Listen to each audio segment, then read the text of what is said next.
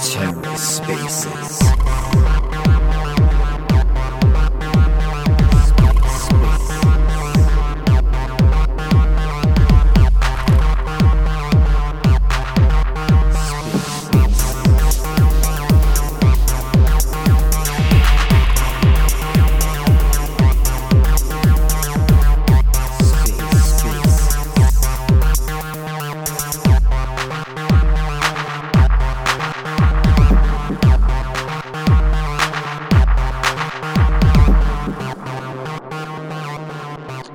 Getting some stuff ready here. TerraSpaces is recording, so I'm going to try to do this a little bit more formal for the purposes of like posting to podcasts and other venues. So we'll get started and I'll leave most everybody off of speakers for the moment, just to kind of be more formal about this, and then we can get folks in for comments and questions, but mainly want to stick to the topic here, Zephyr protocol.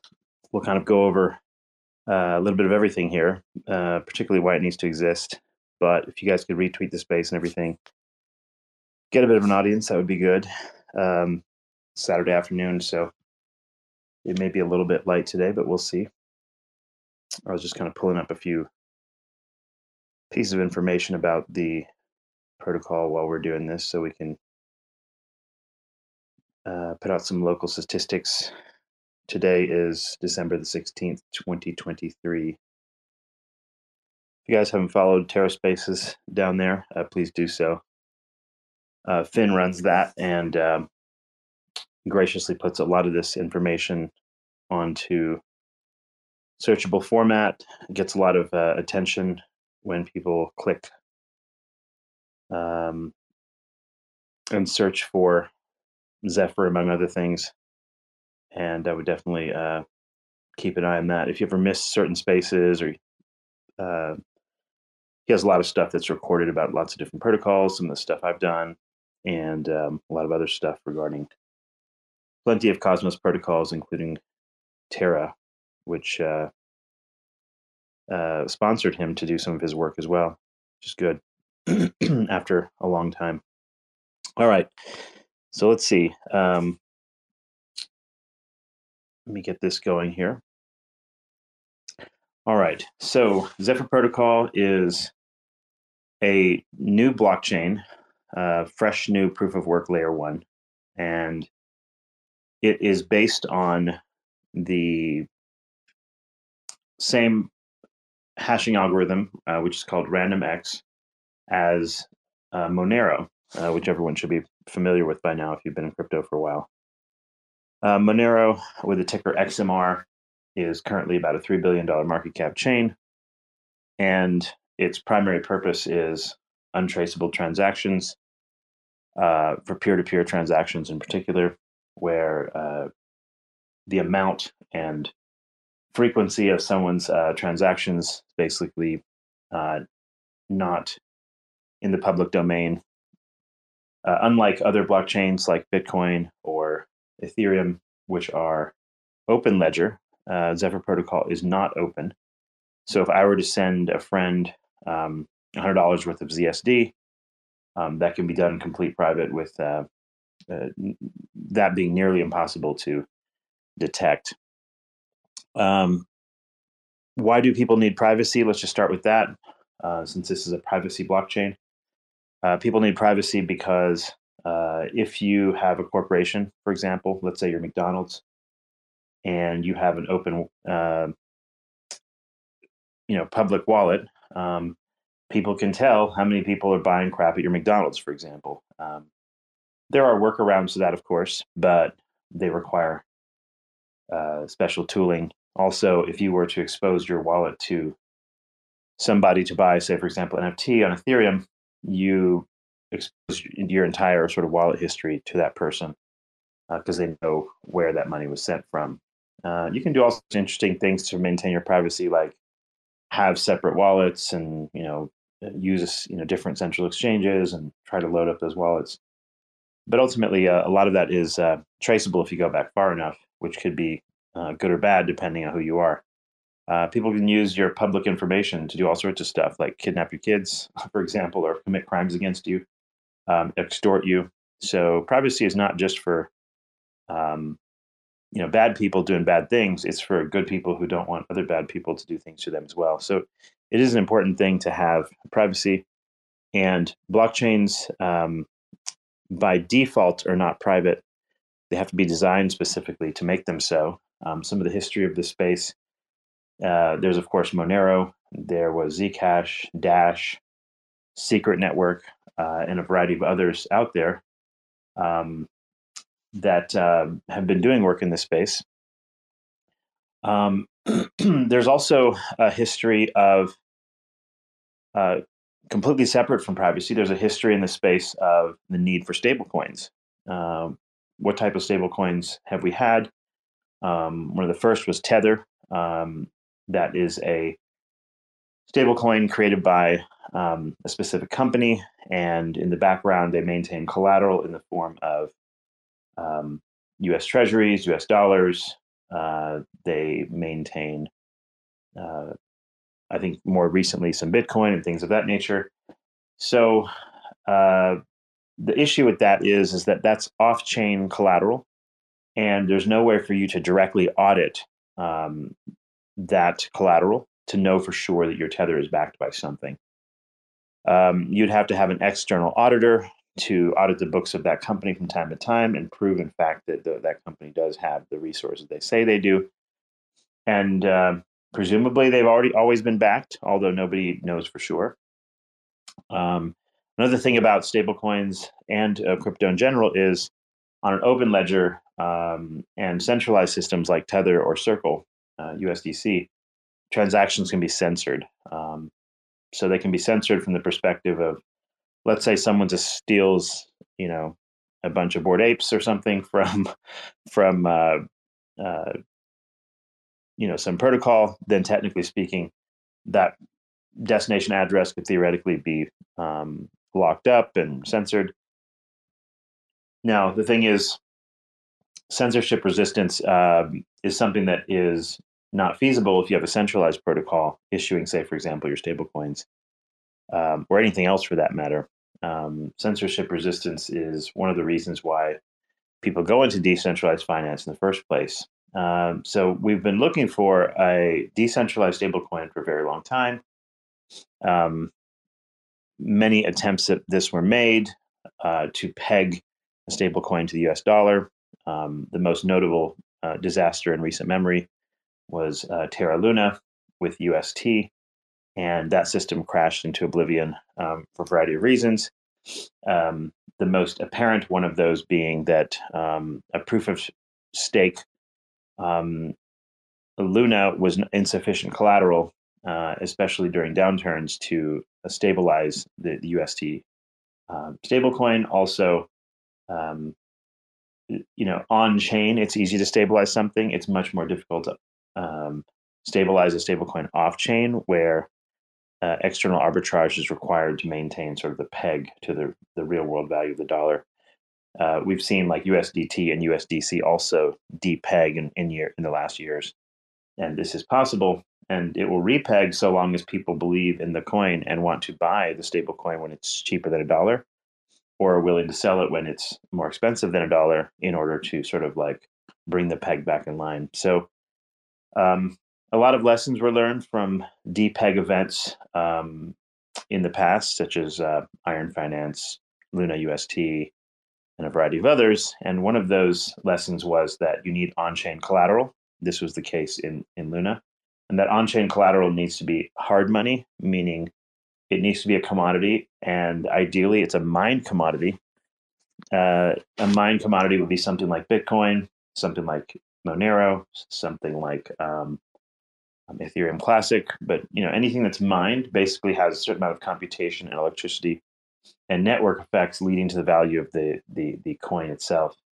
If you don't have an on-chain mined collateral, the problem is that technically speaking, through governance mechanisms or anything else, you could technically mint more collateral at will. And through governance systems, you could actually break the primary collateral. And therefore, when you want sort of a hard money collateral, it's generally better to proof of work mine it, as far as we can tell. So, um, so important things that we need here: a stable coin. You need privacy. You need on-chain collateral to be the collateral of the actual stable coin. And then another piece of the puzzle here is the over collateralization aspect. So you need so if you just have one Zephyr, for example, the ZEPH token, collateralize one ZSD, which is the dollar stablecoin. If I were to mint $1 worth using one Zeph today, and that was the only collateral that was available, is the Zeph that went into it. The problem with that is Zephyr's price could be highly volatile. It could be $1 one day, it could be $52 the next day. It could be $25 the day after that, right? So the thing is, the price can be very volatile, and you can end up being under collateralized. So you generally want more of the collateral to be locked up uh, than a significant amount more than you have actual stable coin in circulation. In the case of Zephyr, it's a 3-coin system. There's ZEPH, which is the Zephyr sort of like mined coin, the primary commodity of the ecosystem. You have ZSD, which is the Zeph stable dollar, which is the stable coin in the system. And then you have a third asset, which is the ZRS, the Zephyr reserve coin. And that is basically mintable from Zephyr when you are under collateralized in the ecosystem. What does that mean? If we drop below 800% collateralization of the ZSD coin with the stable reserve, then you're allowed to mint the reserve token. Why would people want the reserve token? Because it has yield from the network, very similar to miners who get yield from the network from transaction fees and such. So there is a benefit to holding that, and if the value of if you're at a situation where we're under 400% collateralized, then no more stablecoin can be minted. So this is a very over collateralized system that was adopted from the DJED protocol, DJED, or however you pronounce that. And that protocol basically utilizes a highly capital inefficient methodology, which is very over collateralized dollar stablecoin, which limits scalability. So you're not going to be able to create like enough ZSD to become all the world's money or something like this. It's a very constrained system. The primary useful utility of this system is it's basically a Monero fork. So number one, it is private and it works and it's secured by hashing power and miners in the background. And you get a little bit of stablecoin out of this, right? It's not going to be the total market cap of Zephyr. So currently Zephyr's market cap is around $50 to $60 million, and the market cap of ZSD is only 1 million at this point. So there's very little stablecoin relative to the amount of the value of Zephyr out there. Okay, so basically, what else is there to say? Okay, so you have privacy, you have the ability to mint a stablecoin, you have the available collateral asset that is the sort of the investable one, the one where number goes up. And as the network effect of the ecosystem increases, say more miners show up, more people want the Zeph token for speculation or whatever, the value of that market cap will rise over time. As that rises, the amount of mintable stable coin can increase. Currently, let's pull up the actual amount of collateral here. So if you go to zephyrprotocol.com, you can get a lot of information. I'll go through some of those links here so you can understand like what can be done with this protocol. But let me go to the actual website here for just a moment. And one of the links on that website is a section called network.zephyrprotocol.com. That gives you some statistics. Currently, our reserve ratio the number of Zeph reserve shares compared to the Zeph stable dollars, it is a ratio of 1,681% reserve ratio. There are 683,000 Zeph reserve shares. There's currently 1,037,000 Zeph stable dollars in circulation. And then there's so this ratio is well above 800%. So it's not possible to mint Zeph reserve shares at this point. The system has an oracle that is checking the price in the background of the Zeph stablecoin and how much Zeph is worth, and therefore allowing the system to function to maintain the appropriate reserve status to keep the system functional and secure, safe. I would point out that like the success of the stablecoin is irrelevant to the success of the protocol. At a core level, it's basically a Monero fork. And if nobody adopted the stablecoin, it wouldn't make any difference in the sense that you could still have a functioning privacy system just like you do with Monero. Why did I think this system was interesting? When I first looked at it, I noticed that a lot of miners had begun mining this. This only started in like the summer of 2023. So a lot of miners had jumped on, and the hash rate was really increasing quite quickly, and is now somewhere between like 50% to sometimes even higher hash rate than Monero, which has been around since 2014.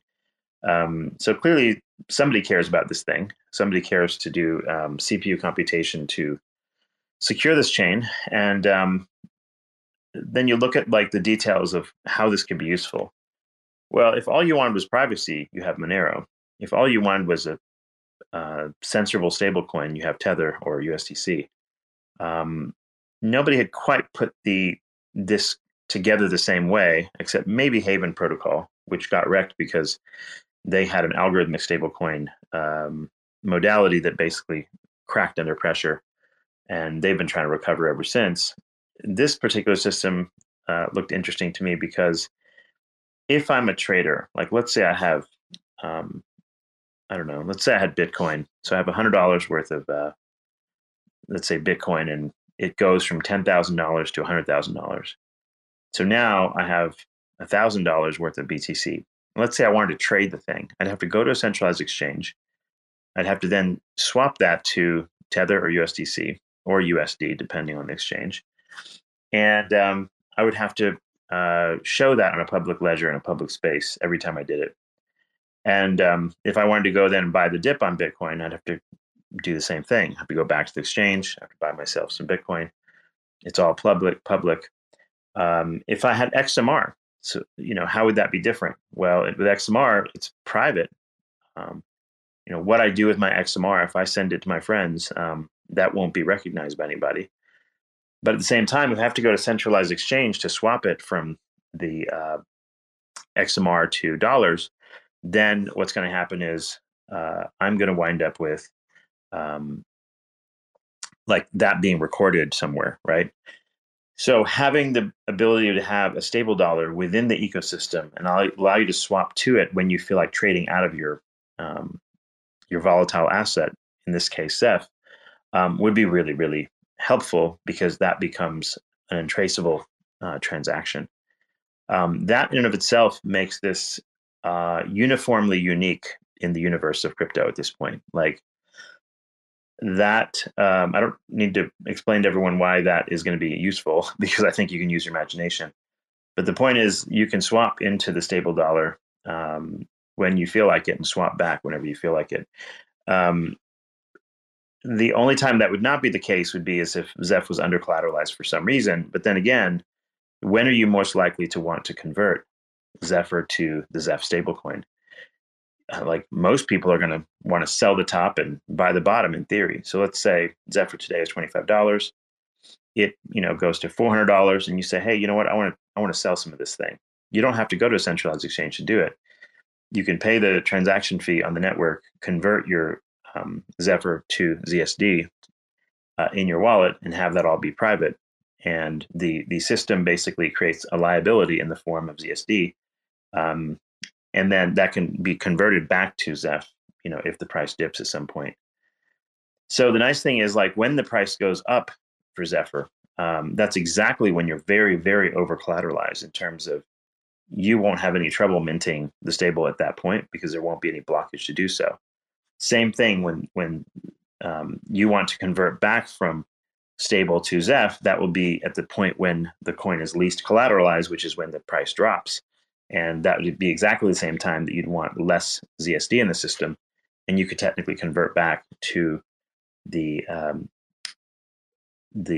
Zeph uh, volatile token at the bottom. And so there should be plenty of available swappability, so to speak, during both those key times. And that makes this a really, really useful thing. Like if I have 10 different forms of crypto at this moment, and one of them moons, so I have, like, let's say, $100 worth of something.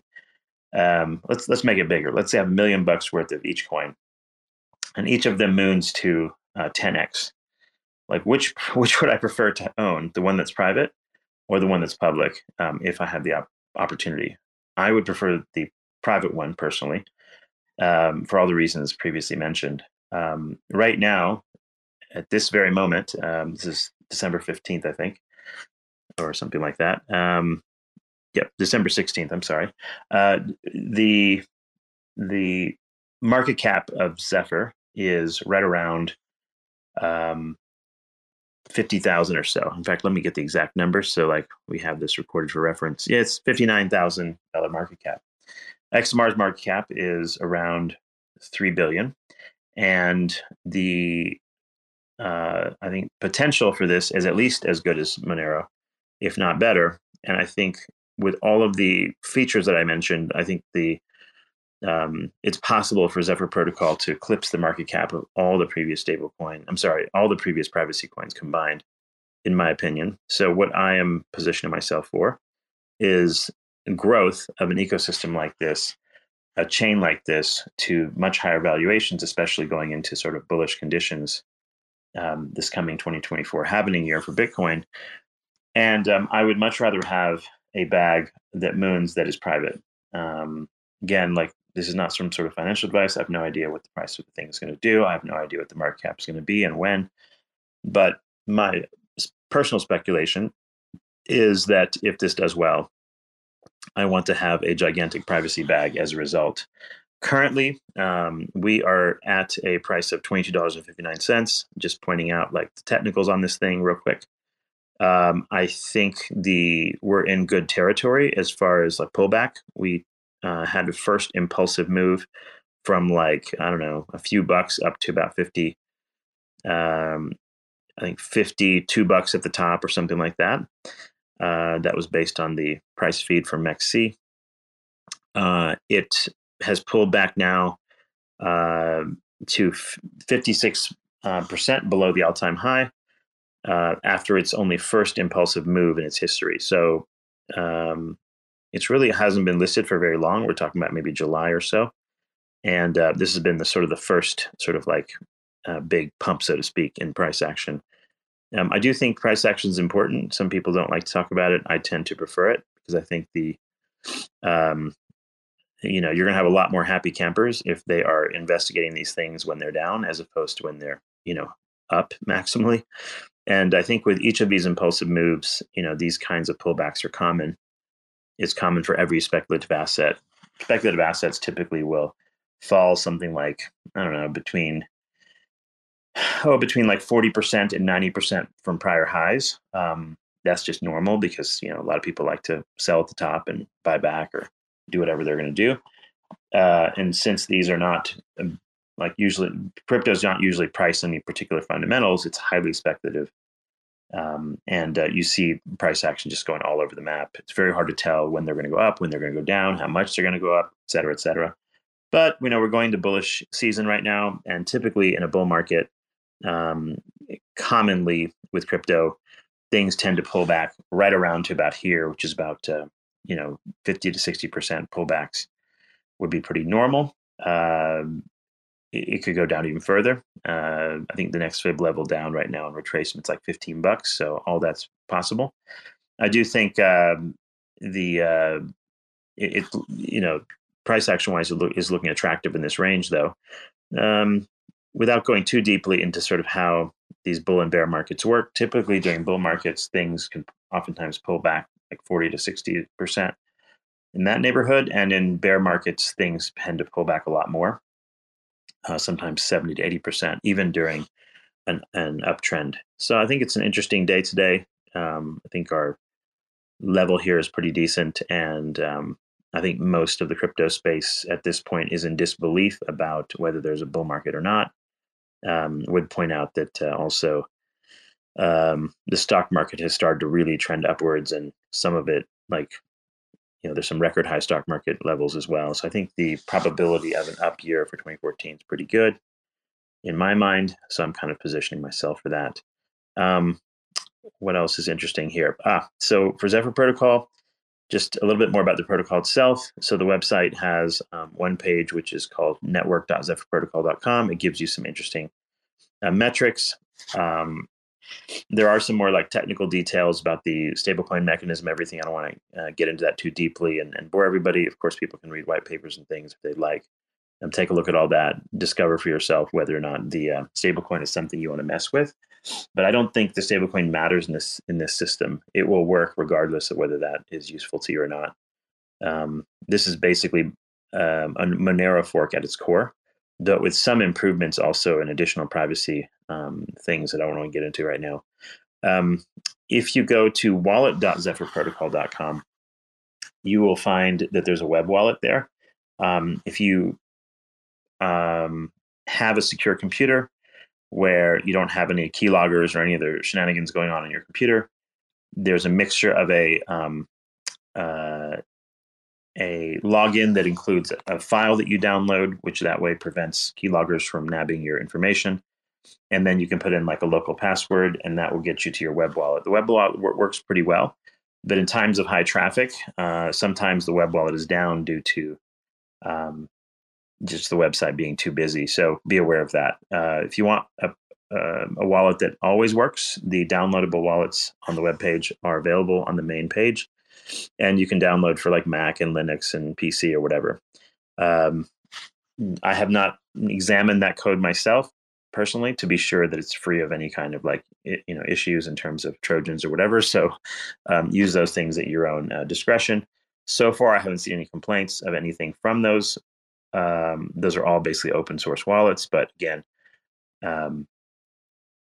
like do your own research on those. If you're in doubt about downloadable wallets, what you can do is a simple thing is on your home computer, it's not unreasonable to make a separate login for your computer. So from your main screen on your Windows or Mac, you make a new login and then put that wallet in that new login on a separate account so that it doesn't touch anything else that you're doing. So that's a little bit of a safety measure if you're in doubt. But yeah, I haven't had any issues with using either wallet. I do have a mining rig that I'm mining Zephyr with that I used a secondary wallet and had no problem using the web wallet on that computer. On my primary computer that I do all the rest of my shit on, I am using the web wallet because I tend not to want to download anything to my computer, regardless of who made it. That's just my sort of security protocol, and that's worked well for me for the past 20 plus years. So you don't need a lot of fancy hardware. You just need to not download anything onto your primary computer that is questionable. Let's see. And by the way, I'm not taking any questions or anything requests right now because I'm trying to get this thing recorded and get a lot of information here that people need. So don't feel bad.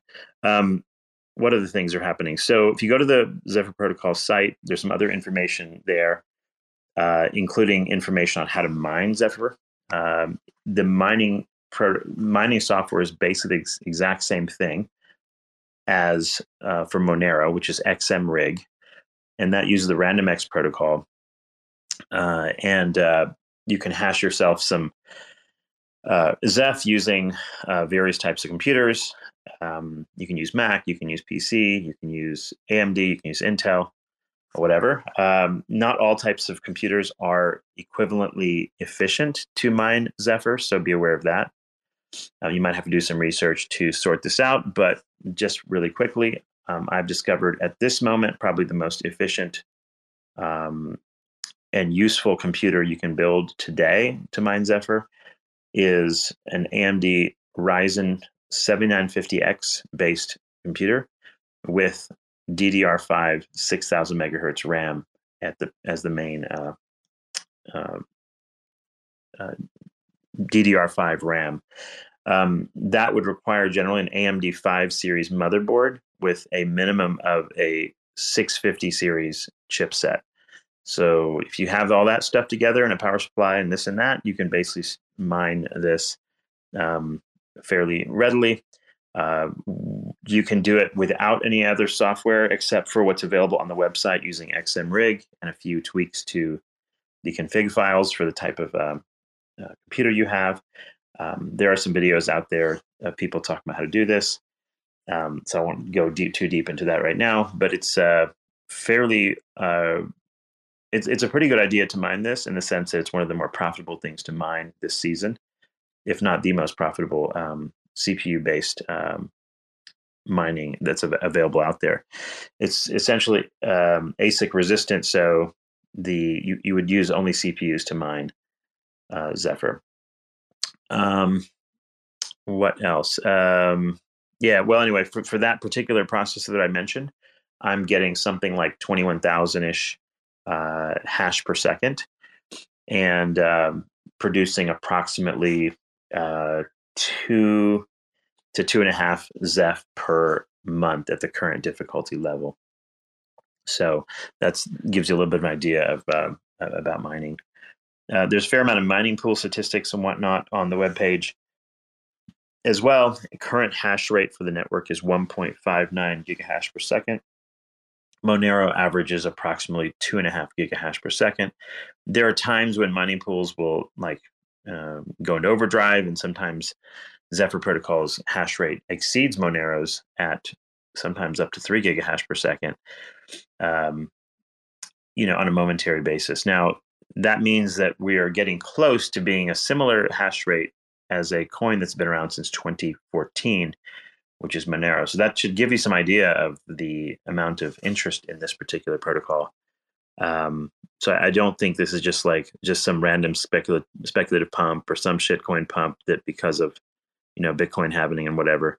I think it does. This has legs. I believe it does at least, and I'm securing myself a fair amount of this privacy token for my personal utility. Let's see what else to talk about here. There is not yet an available iOS or Android wallet. Some of our friends here in the community have been working on that. Thanks to everybody that kind of downloaded the test flight software and was able to test out the new wallet. You'll have all the functions of the web wallet and of the desktop wallet, but in the phone form. It's currently in test flight in Apple iOS store for the moment. And then our colleague here in the community who's building this wallet is going to work on another one for Android. This will allow you to kind of not have to mess with being on desktop. And I think phone wallets are generally more secure anyway, to a large extent, because iOS and Android tend to have kind of walled garden environments from a security perspective. Let's see here. What else to discuss here?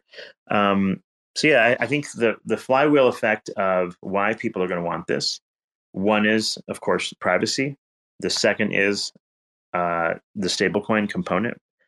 The third reason is that as exchanges want to list ZSD, the stablecoin, they'll need to purchase considerable amounts of Zephyr, convert that to the stable dollar, and lock up more of the collateral as a result. And that creates a flywheel effect where the demand for ZSD will increase the holding power of the number of people who are going to keep their reserve token in a lockup.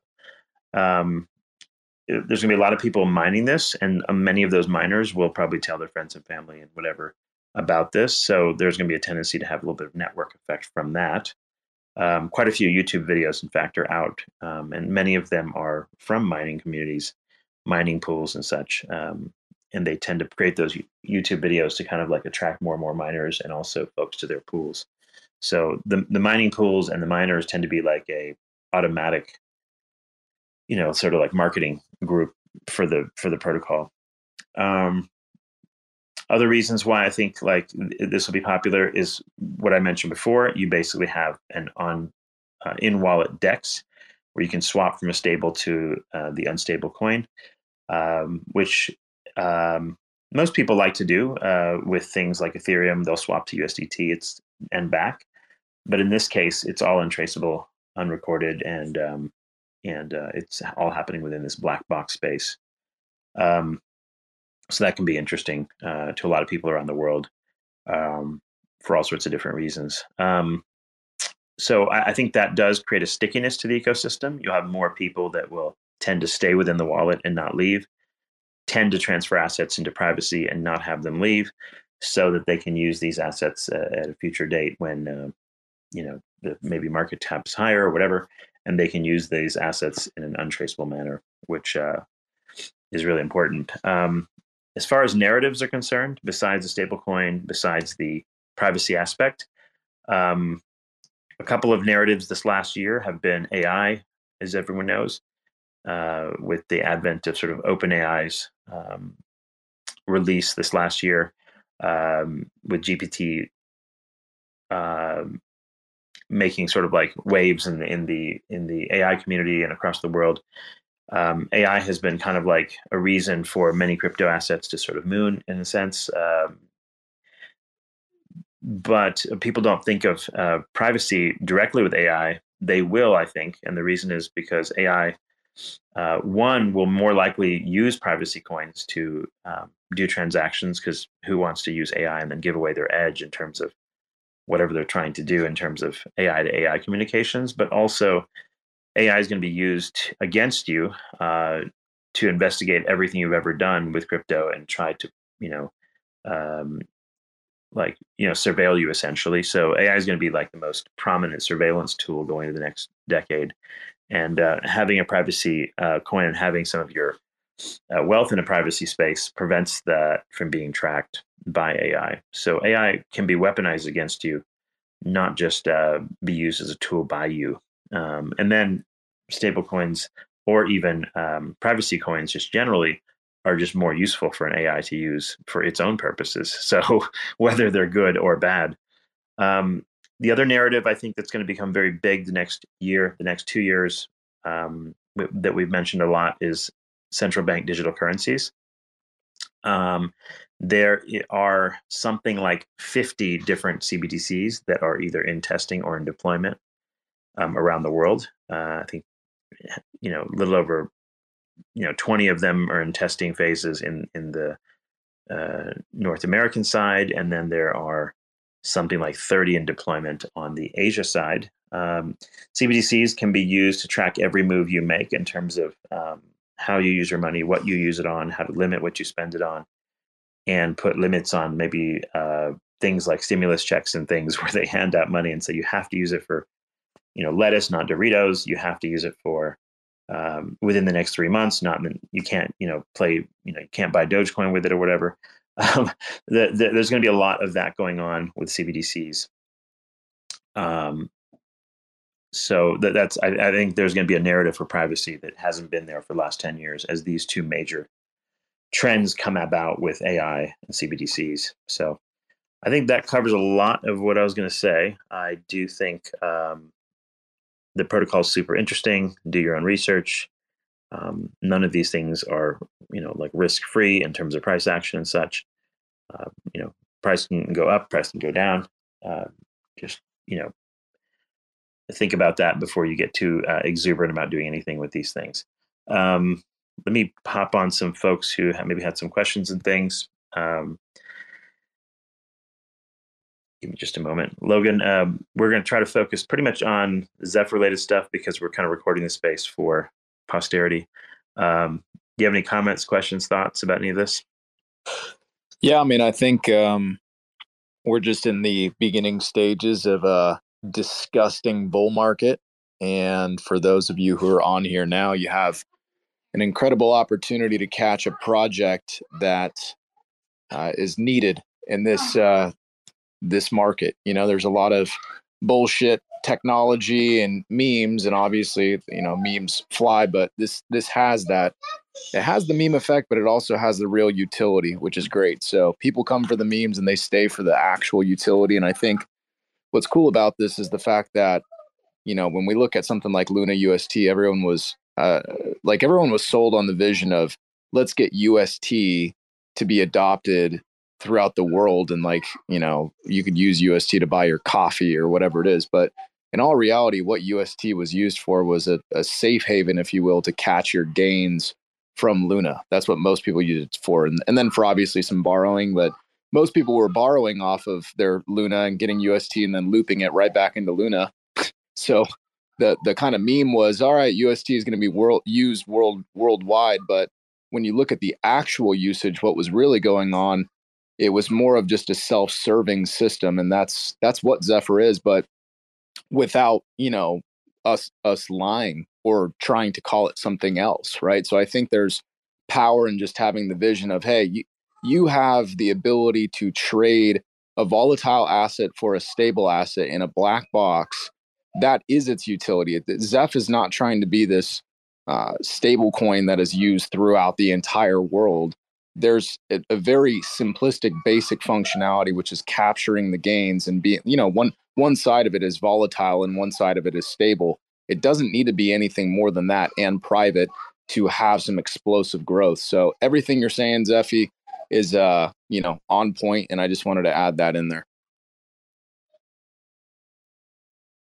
Yep. No, I think it's first and foremost an interesting trading instrument. Because the number one use case of for most people for cryptocurrency is number go up. Let's just be fair. That is exactly what people tend to use it for. And that being the case, and that's an important use case. Speculative utility is important because that's what draws in lots of people to anything. This is true of Bitcoin. It's true of many stocks. Most people don't own stocks because they hope that their ownership of that stock automatically results in maybe a better product from that company. They own the stock because they want the number to go up and they want to use it as some sort of a speculative investment. So this is true of all of these things. And to make that experience better, the investing experience better, the trading experience better, has been the sort of goal of many projects, in DeFi and such. To have this core utility, the ability to swap between the stable dollar and the unstable coin in private is it's not the first time this is attempted, but it's certainly the most interesting version of this attempt that I have seen so far. And I think it has the utility I need for long-term use. So And I in can see the anything in the value. market, man, it's like if you look at these JPEGs that are selling, it's like, people, oh yeah, sure, you like the art or whatever else, but what you're really buying is future value, right? So if when you look at what are the monkey JPEGs, the Bay Club or whatever, it's like people are buying those not because, like, sure, again, you can say, oh, I like this monkey, but you're there not for the tech, not for the art. You're there to get those gains. You're hoping that tomorrow your monkey JPEG is going to be worth more. And if it is, wouldn't it be nice to be able to possibly cash out into a stable asset? And that is the system, right? So a lot of people say they're here for the tech, but really they're here for the gains, right? And what better way to preserve your gains than in a private manner? Yeah, well, tech is good too, and I think this is reasonable tech. Um, so it's fine to be there for both. So there are certain projects that I like to trade, certain things I like to trade, whether it's in stocks or crypto. There's other things I like to hold for specific utility. Others that I might hold because I have some serious belief in that particular thing, and I'm sort of like an activist, so to speak, and intend to own it for that purpose. But I think I'm a little bit of all of those things in this particular one. like there's a lot of different interesting layer ones and other things that'll do well during a bull market, which is great. Like, we need, DeFi casinos and stuff, like I Could you mentioned imagine before. though if Bitcoin had this mechanism? Like imagine if Bitcoin had this mechanism from the get-go. Like how much bigger or better would Bitcoin be, right? If people could just preserve their gains, it like that just it's amazing to me to think that this exists and it didn't come sooner. I mean, I'm thankful that it's here now, but it's kind of fulfilling the original. Like one side can be currency, one side can be volatile. I just like what is your opinion? Because like when you look at Bitcoin, right, Sefi, it's like okay, the technology isn't the best with Bitcoin. It's slow, it's outdated compared to most technology in the market. So Zeph doesn't necessarily have to be the best tech. It just has to provide a meaning. Like it has to provide something simple that people actually want. Because I feel like that's the other side of tech, right? It's like cool, you could have the most state of the art technology, but if no one uses it, who gives a shit, right? So like Bitcoin, same thing. It's not maybe the best technology, but a lot of people use it and trust it. So with Zeph, or just like what are your thoughts? What do you think about the adoption of Bitcoin possibly if it were to have the features that Zeph has right now? Right, not saying that it ever will, but I'm just saying simply from a perspective of adoption. Right, do you think that Bitcoin would be a lot bigger if it had this type of stable and privacy aspects to it?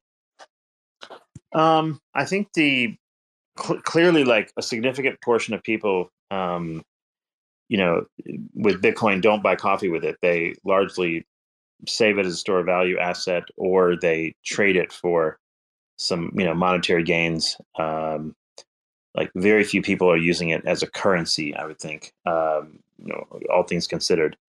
Um, yeah, would they? If you had the ability from the very beginning to convert Bitcoin to some kind of stable coin in their wallet, would it be more useful? Sure. I mean, I think there's almost no chance that's not true, because then you'd be able to effectively convert and do trading without having to be on any kind of centralized exchange and not have to rely upon that place to be open or functioning the day that you want to do the trade. So yeah, there's no question. Stablecoins have a strong product market fit in the universe of crypto. In fact, like something like all 10% of the market cap of crypto is actually stablecoins now. So that product market fit is for sure there. And then, beyond that, if you could swap between whatever unstable you have. Right now, I mean, let's face it, like there aren't that many exchanges in the world that trade Bitcoin, and at least not many that are like highly liquid. So most people tend to gravitate towards a Kraken, a Coinbase, a Binance, and KuCoin, a few others. But like something like 10 or 20 major exchanges are um, the core place that most people trade their BTC for anything else. Yeah, so this is an interesting thing. Like now, at the same time, like privacy historically has not been a strong narrative in crypto. Like if you look at the market caps of all of the privacy coins combined, I mean, they're somewhere less than 5 billion for sure. At the bottom of a bear market, so that's a very small amount compared to say the market cap of USDC or the market cap of Tether or forget about the market cap of or Bitcoin or something like that. There's a very small fraction of the population cares about privacy now, and I think that's a bullish thing in the sense that with a lot of things coming against our privacy, like CBDCs and AI and whatever, that's going to I think catch attention this next 2 years, especially when all these new CBDCs come out for 2024. And people are gonna be like, "What the hell like is going on over here? Why can the government know everything I do with my money at any given moment, where it is, what I spend it on, et cetera, et cetera?" So yeah, we'll see. You never can tell with these public narratives, like which one's going to catch up first and whatnot. But I suspect we have enough catalysts coming. Gavin, do you have a comment question? Yes, I have a quick question on the DEX piece of things. So, from my understanding, so you had mentioned that there's going to be a DEX. So, is it going to function like a mixer in a sense? Like, are you going to be able to exchange Zephyr for Bitcoin and then take your Bitcoin out to like a fresh wallet address? So essentially, it's Yeah, let me clarify that a little bit. So, in your wallet itself, you can convert from Zeph to Zeph stable dollar if you'd like. So there's that piece and that's not really a DEX. That's just a core function of the protocol. But it acts like a DEX would, right? That's what I meant to say. It's not a DEX exactly, but it serves the purpose for you as more or less a DEX if you want it to. There's a fee involved with swapping back and forth and everything, but it's an option if people want to exercise that option. You could also just send your coins to a centralized exchange and swap them. As far as will there be a privacy DEX coming at some point where people can swap to like BTC,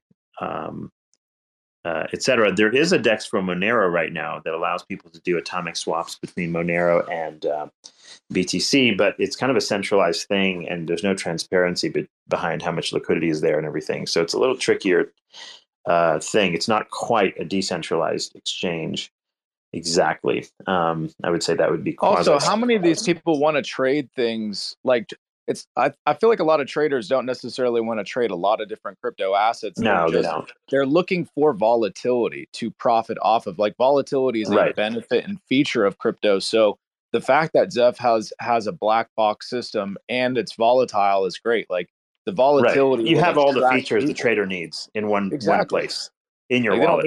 They don't need a Binance. They don't need multiple coins. They have one coin that is private. And I mean, a lot of these traders, let's be real, like they're not reporting. It's wishful thinking to think that, these people are being honest tax-paying citizens for the most part. They're probably not. And this is very attractive from that standpoint as well. It's like, all right, you're going to report yourself, man. You're going to snitch on yourself, which obviously we're condoning being a good tax-paying citizen if taxes are applicable in your area. But still, like the incentives are extremely high to use. You don't have that counterparty risk of, you want to trade because there's volatile assets, but you don't want all the bullshit that comes along with that of not your keys, not your crypto, right? So it's all here. Everything that anyone would ever need is within the system itself. Another thing, so Gavin, I think was asking the question about DEXs. Will there be specific DEXs built? There is some rumors about potential DEX possibilities. There's been some talks with the people that are in some of the Thorchain fork ecosystems, which allow for wallet to wallet swaps of various tokens such as BTC, coins like BTC, coins like Zephyr, Monero, etc.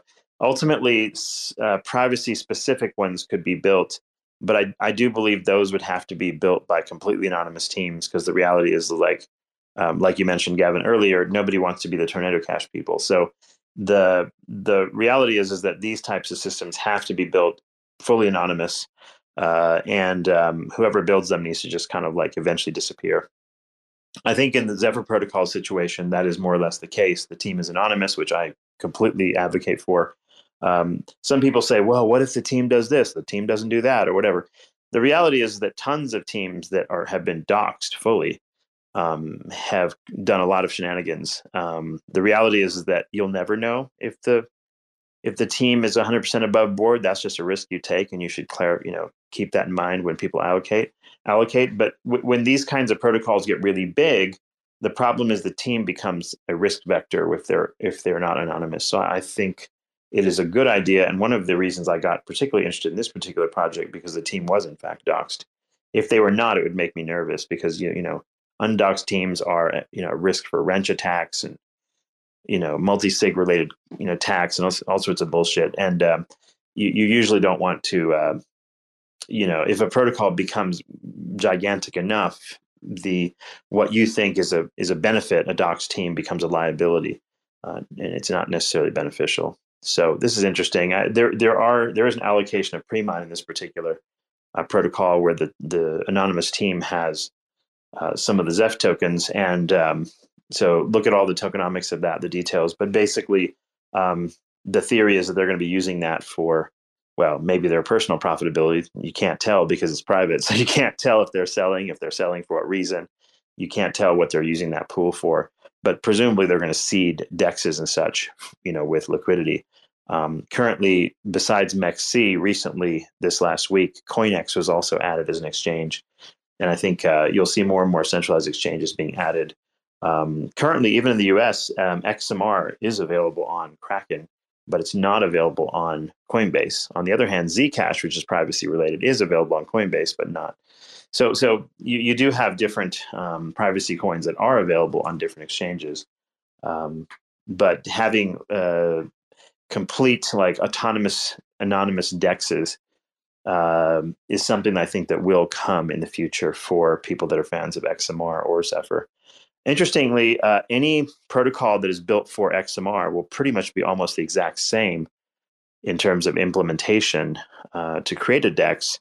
The same as for Zeph would be similar for XMR because they're basically on the same fundamental overall platform. And in fact, even Zephyr is not like a reinvention or reimagining of everything. We already know we have a secure platform in the form of RandomX with XMR because it's been running since 2014. And now we've added like a stablecoin system in the form of DJED, which has done very well and hasn't had any major issues either. So the combination of those two things is basically like, one of the questions Logan asked is why, what if this was created 10 years ago? The reality is that like all of the various protocols had not been in experimental mode, and not enough previous stablecoin systems have failed in the past to understand what didn't work ultimately. And I think this is just a next evolution. There's not a whole lot new invented here, to be honest. Like it's almost all a mixture of like the right technologies being put together after lots and lots of testing, and people have like begun to understand how useful these are. The way I would describe this is sort of like how Bitcoin came across. Initially, BTC, like when it was created, basically it was a conglomeration of multiple other technologies and theory ideas like the Byzantine generals problem and some other issues that when you put them all together, you were able to create Bitcoin. But it relied upon multiple techniques and cryptographic technologies that came before it. So Satoshi Nakamoto did not invent um, most of the first principles of BTC. They were all taken from other people's papers. The references are there in the Bitcoin white paper. And, this was a collaboration of like, and a research project essentially for Bitcoin that resulted from many, many different papers before, and a lot of cryptography that had to come before it. So a certain amount of technology has to come together to create, say, for example, the iPhone. A certain amount of technology has to come, the screen technology and the touch technology and the this and that, right? So these things don't get created in isolation. So I don't think the tech was fully tested and fully realized until DJED and Luna UST and the consequence of that were looked at, and then has XMR stayed functional over all these years?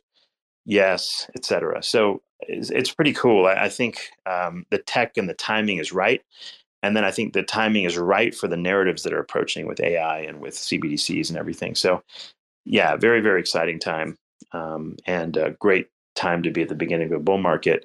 I like the timing that this was released in as well. So proof of work has sort of caught a new, like, feverish sort of level of excitement with the release of Caspa, I'm sorry, a year and a half or so ago. And, a whole bunch of miners hopped onto the Caspa bandwagon, and that went up to like 3 billion market cap from almost nothing. I think Zephyr is in a position to do something similar. But Zephyr is opening up in a sort of like the beginning of a bull market, whereas Caspa was actually in a bear market when it began. And I think Caspa should do okay as well. Nothing wrong with that. It's a proof of work system just like this. But this is very different. It's CPU mined, not ASIC mined, not GPU mined.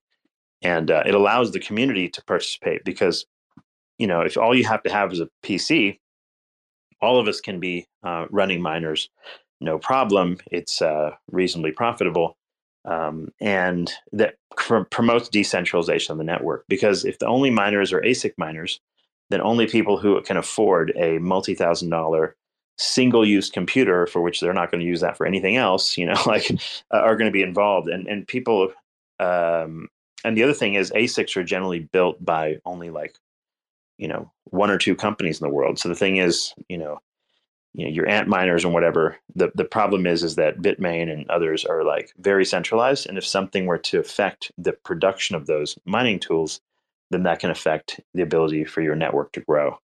So I like the idea that this is CPU mined, and the goal is to be sort of ASIC resistant, even though the hashing power is not exotic on this particular network. It's still small. It's something the community can be involved in and keep it very decentralized as much as possible. What do you think is the biggest risk, Sefi? Like if you like, some people will point the finger and say, I won't invest because XYZ, right? Like what, just being Yeah. transparent, what are some of those factors that might keep someone away? Let's just be So transparent about that. in an early proof of work blockchain, there's always a concern that there could be some singular entity that has too much of the hashing power and therefore can, uh, like do a 51% attack on a network. I think it's less likely here. You have several major mining pools and you have a lot of community mining happening. But this type of thing is not impossible. So that can affect the security and function of the network. What else can happen? The team has an allocation of tokens. What if they just decide to just sell a bunch of it all at once? Well, of course, price can go down, so that would be bad. What else can happen? The system, the Zeph stable dollar, and the sort of um, swapping mechanism relies upon external price oracles. Currently, that oracle is relatively centralized, to my understanding, and that needs to be changed. They're working on like a updated version that is much more decentralized, is what my understanding is from paying attention to the community. I don't know exactly what shape that's going to take, if that's going to be like on Chainlink or some other thing, but ultimately you'd want an autonomous Oracle service that doesn't require very much intervention from any kind of teams, and it will run indefinitely so that you don't have to really touch it. That would be the ideal thing. I'm not sure where they are with that particular process, but we'll get more of that news as we go forward. But I think some kind of Oracle attack, or if an Oracle gets broken or manipulated or something because insufficiently decentralized, that could be a risk factor. Another risk factor is that right now the primary uh, exchange where liquidity exists for this particular coin for Zeph is MEXC, MEXC.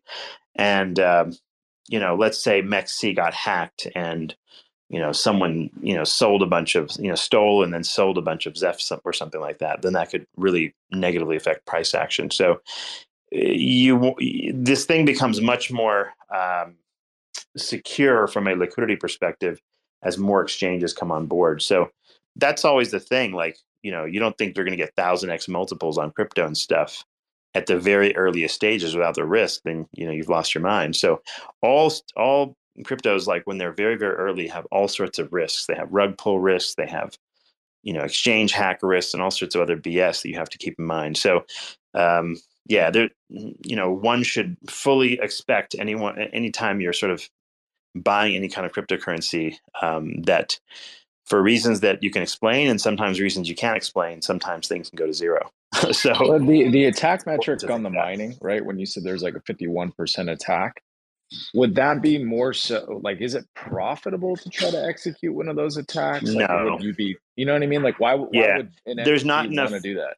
There's not currently enough exit liquidity in Zephyr to bother with some kind of a 51% attack, nor and also be very difficult, because the 1.5 gigahash per second is a fairly expensive amount of computing power to attempt to do this. So, yeah, there's not a great reason to even try it, really, which is how these networks end up going.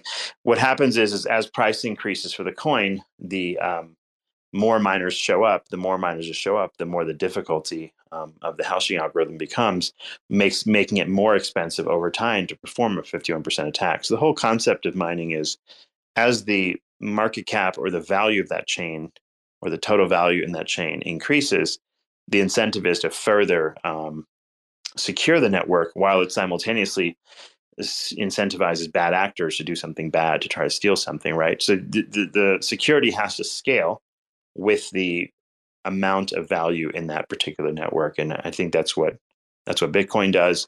That's the same concept with this. It's what Monero does, for example, right? So, but yeah, you don't want to have like one individual with more than 51% hashing power, where they become the consensus on the network. this is why decentralization is important. If you believe in this particular project, it is helpful if you mine some Zeph, even if it's a little bit, using some small computers. The more individual miners there are, the better as far as network security. There might be more risk from a protocol level side because they implemented the DJet protocol into the Monero chain, and that isn't actually something that someone has done on a proof of work blockchain in this way. So let's say you send a stupid transaction that kind of breaks the blockchain, right? And they have to hard fork it. So you could actually, it's not so much about stealing money or something, but you just get wrecked for half a day until they fix it and hard fork the thing, which makes it look pretty stupid. That's one more possibility that could happen. Yeah, some sort of code issue. So like this is an open source thing though. So besides the fact that it's privacy and all the other things we mentioned, open source blockchains allow anyone to analyze this, including other programmers and such. So the more people that are looking at the open source, the more likely someone's going to find whether there's an actual problem there in order to fix it in a timely manner. So yeah, it's programmable money can result in programmable bugs, and those bugs can be a problem in systems. So yeah, always assume there's a possibility that a fresh system will break for reasons that you can't explain. So you shouldn't be like this. These are not the types of things that you immediately go, oh, you know what? That's secure enough. I'm going to put my life savings in that. That's not how you think of these things. Think of them as experiments. Think of them as potential being prone to various failures. And even if it's not malicious, right? They could be very much non-malicious reasons why things can do poorly. Always keep those risks in mind with anything you look at. Even Bitcoin, like Mt. Gox, really tanked the price of Bitcoin. So if you were a Bitcoin holder, and even if you didn't have your funds on Mt. Gox, you still had, to face the downward pricing pressure of the coin, right? So, yeah, whether or not something directly affects you or your exchange or wherever your money is, that doesn't mean that you can't have like financial turmoil from that. So somehow or another, Bitcoin made it through that whole crisis, came out stronger, and then eventually all the Mt. Gox business got taken care of apparently. So who knows? So lucky for maybe most of those people, if they got some of their funds back, that BTC's price went up while they were waiting. So that's good. But yeah, anyway, so all sorts of both financial and technical turmoils can happen to a blockchain. I always say, like, it's almost impossible to do your own research unless you know about every single aspect of everything in the universe. Like, how secure is MEXC? The exchange that has most of the liquidity. I don't know. I have no idea. So the reality is, like, it's all those kind of blindsided things that no matter how much research you do, you can still have something do poorly for reasons that you don't have any control over. So yeah, be very aware of those kinds of things in crypto. And this is true of not just this coin, but like any other coin. This is also true. And another general truth is the longer something's been in existence, the less likely something bad is going to happen. It's almost like owning a car and like, a lemon you're going to know in the first few months. Or same thing with a new PC. If the main chip doesn't fail in the first 2 months, you're probably good to go, right? So yeah, that sort of test break-in period of the first few years, you can discover whether there's a real problem or not. And in that time, you're definitely in experimental space. So yeah, with small market cap projects especially, you get extreme volatility. You need to kind of be bracing for that. Something can go up 100x and then drop 90x or 90%, so like that's pretty normal. That's happened with Bitcoin. It's happened with Ethereum. It's happened with most of the high volatility assets where things kind of really kind of sort of pump and dump, especially relative to the price you buy something. Low market cap things are extraordinarily volatile. And it only takes like, one giant whale to sell a modest amount of a token, and you'll wind up with a chart that looks pretty ugly really quickly. So this is all sort of normal stuff when it comes to small cap cryptos, and you really shouldn't be playing in this sort of thing unless you are, I would say, I don't know, like these kinds of projects. You should consider yourself a reasonable crypto expert and reasonably good at like trading these things. If you don't think you're that person, then small caps and whatnot you probably shouldn't play with them. This is true in stocks too. Like if you are inexperienced, you probably shouldn't be going to the penny stock tickers and getting wrecked. So with the excitement of gigantic multiple possible gains, people tend to want to put in outsized, you only live once type investments into things. And the problem with that is if something goes to zero, well, now your portfolio got wrecked and you have nothing to show for it. And it's important not to do that. So like, no matter how much you say, don't do that, people tend to sort of want to anyway. But anyway, just be careful out there. Actually, one more thing. I didn't hear the first part of well, it wasn't a conversation. It was basically you talking to people about Zephyr and what it is, right? So I'm not sure if you already mentioned that, but looking from the miner's perspective onto the Zephyr protocol, we are having like 2 gigahash right now of hash rate. So just for people to understand, there are solo miners out there which mine without pools. They just try to get a block themselves with a hash rate of 30 to 40 mega hash. That's one entity. That's about $2.5 million of hardware. That's burning away electricity to get after blocks. So there's serious people that are trying to mine Ceph in here. Yep, there's a lot of hashing power going. So I want to say there's some stuff that can be assessed on a proof of work blockchain, like these kind of things. They're transparent, so you can really look them up. It's not like with proof of stake where it's all like pre-mine and whatnot, right? It's a little bit more difficult, but with proof of work, you really need real world hard assets and burn electricity, which makes it different. Yep. So that's why proof of work it generates a commodity. Bitcoin's a commodity, et cetera, et cetera. And, that allows you to use these kind of metrics like how much is being mined per day. I think right now, something like 8,000 Zephyr per day is being mined, something along that neighborhood. So that gives you an idea of how much supply is coming to the market.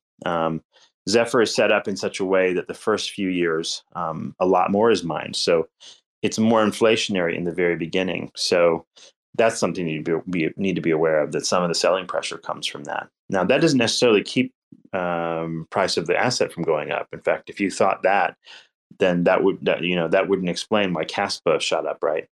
You had a lot of new supply coming onto the market, but much of the time, miners will tend to hold on to their Zephyr. That doesn't mean just because 8,000 worth is coming to the market every day, that's being sold off. I for one, am mining it. I'm not selling any. In fact, the more mining you do and the more of it you don't sell, the better it is for the network in a sense, because then you're driving up the difficulty of mining it for those who do want to sell. So it actually has a double effect if you hodl your mined coin, because you're both contributing to worsening difficulty of the system, which makes it more expensive for people who just want to just like mine it just to sell. And you lock up the supply more than anything. So anyway, that's not to say that like a few dozen people in this room are going to suddenly make a gigantic difference in the inflation rate. It's just one of those effects that happen with proof of work networks where the more miners that don't sell off their coins for paying for electricity, the more number goes up as far as price action. So yeah, I mean, I think Caspa took about a year and a half to get from a market cap of where we are now with Zephyr to we're about 50 million market cap right now, to a number that was more like 3 billion. And it's readily possible, just because Monero peaked at market caps north of like 10 billion, I believe, as well. It's currently at about a 3 billion-ish market cap. And that's just at the beginning of a bull market before it just had a chance to run up. So we'll see how that does. But I think we'll have a good sense of how much privacy gets a bid depending on, the price action of XMR. So that'll give us a general sense of, the impact or like the interest people have in privacy. So yeah, a lot of interesting metrics that you can follow. But yeah, I found it very interesting how high the hash rate was already for this project, how interested people have been in its utility in actual personal use cases, and how high of a hash rate it has in terms of network security compared to Monero, but with a much smaller actual market cap. There is a kind of a saying that like price follows hash rate. It's not entirely true. It's somewhat true. The impression is that the more interesting a network is, the more miners are going to mine it, and subsequently, the more interesting a network is, the more demand there will be for the underlying coin, and more buyers that would be interested in buying it. So, both of those things have to be present. But ultimately, if something is really, really useful, people feel better about mining it, holding the coin, using the system for whatever it's useful to them for. So hopefully that covers all of this in a pretty good summary. We got this recorded so that Finn at TerraSpaces can post these sessions and get the information out. Try to keep this one polluted from too much outside banter so that we can get this in a concise form. If there's anything I missed, anyone can hop up and let me know, especially if there's any people that are professionals that understand the protocol better or need to say something that I missed that is important. So I didn't cover every single detail, obviously. Tried to get the broad sweeping strokes as to why someone's going to care about this thing and why I think it's valuable. But mostly talking about it just because, not because my bag is going to go up in value, which, full disclosure, by the way, I do own a Zephyr. So there is that. But mostly because I think it's just an interesting protocol. If it succeeds, doesn't have some sort of crisis and does really well, I think it's something that could be very useful to people. And that's why I hold it personally. I'll kind of for Finn's purposes, this is kind of like the end of the specific session. I suppose why don't we close this session out and start a new one so that he has a hard stop. Otherwise, he's going to have to figure out where on the recording that we stopped exactly. And let me just close this room out. We can do another room and people can talk about whatever we want to talk about. Motherfuckers screaming out loud, looking for mercy before they find themselves working a corner down in Jersey. What could be worse? Misrepresenting the first come, first serve mentality stuck in the burbs. I'll be numbing up first before discovering what works, and we'll see what other kinds of treasures under the dirt. We rape and plunder the earth, sit and wonder about the worth and play, ring around the rosy while the thunder is served.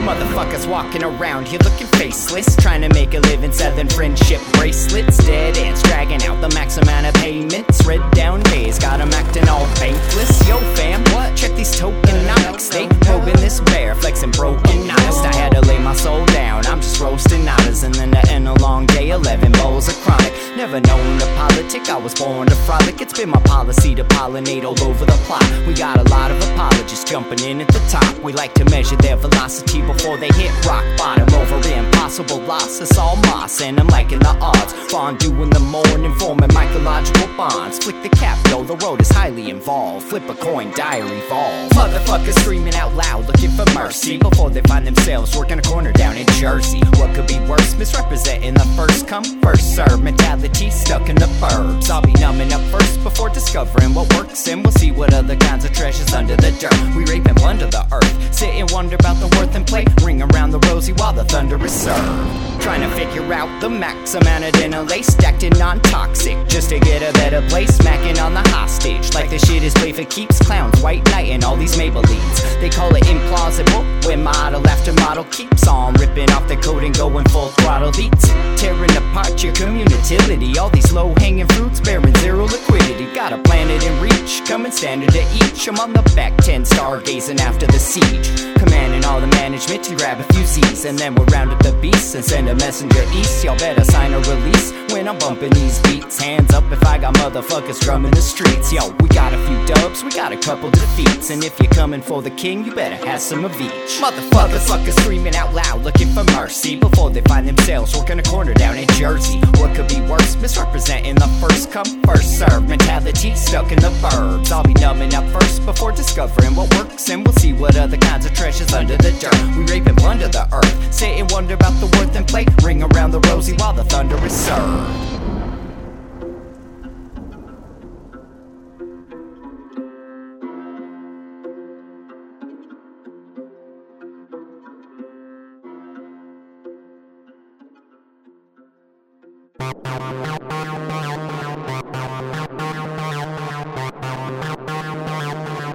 TerraSpaces.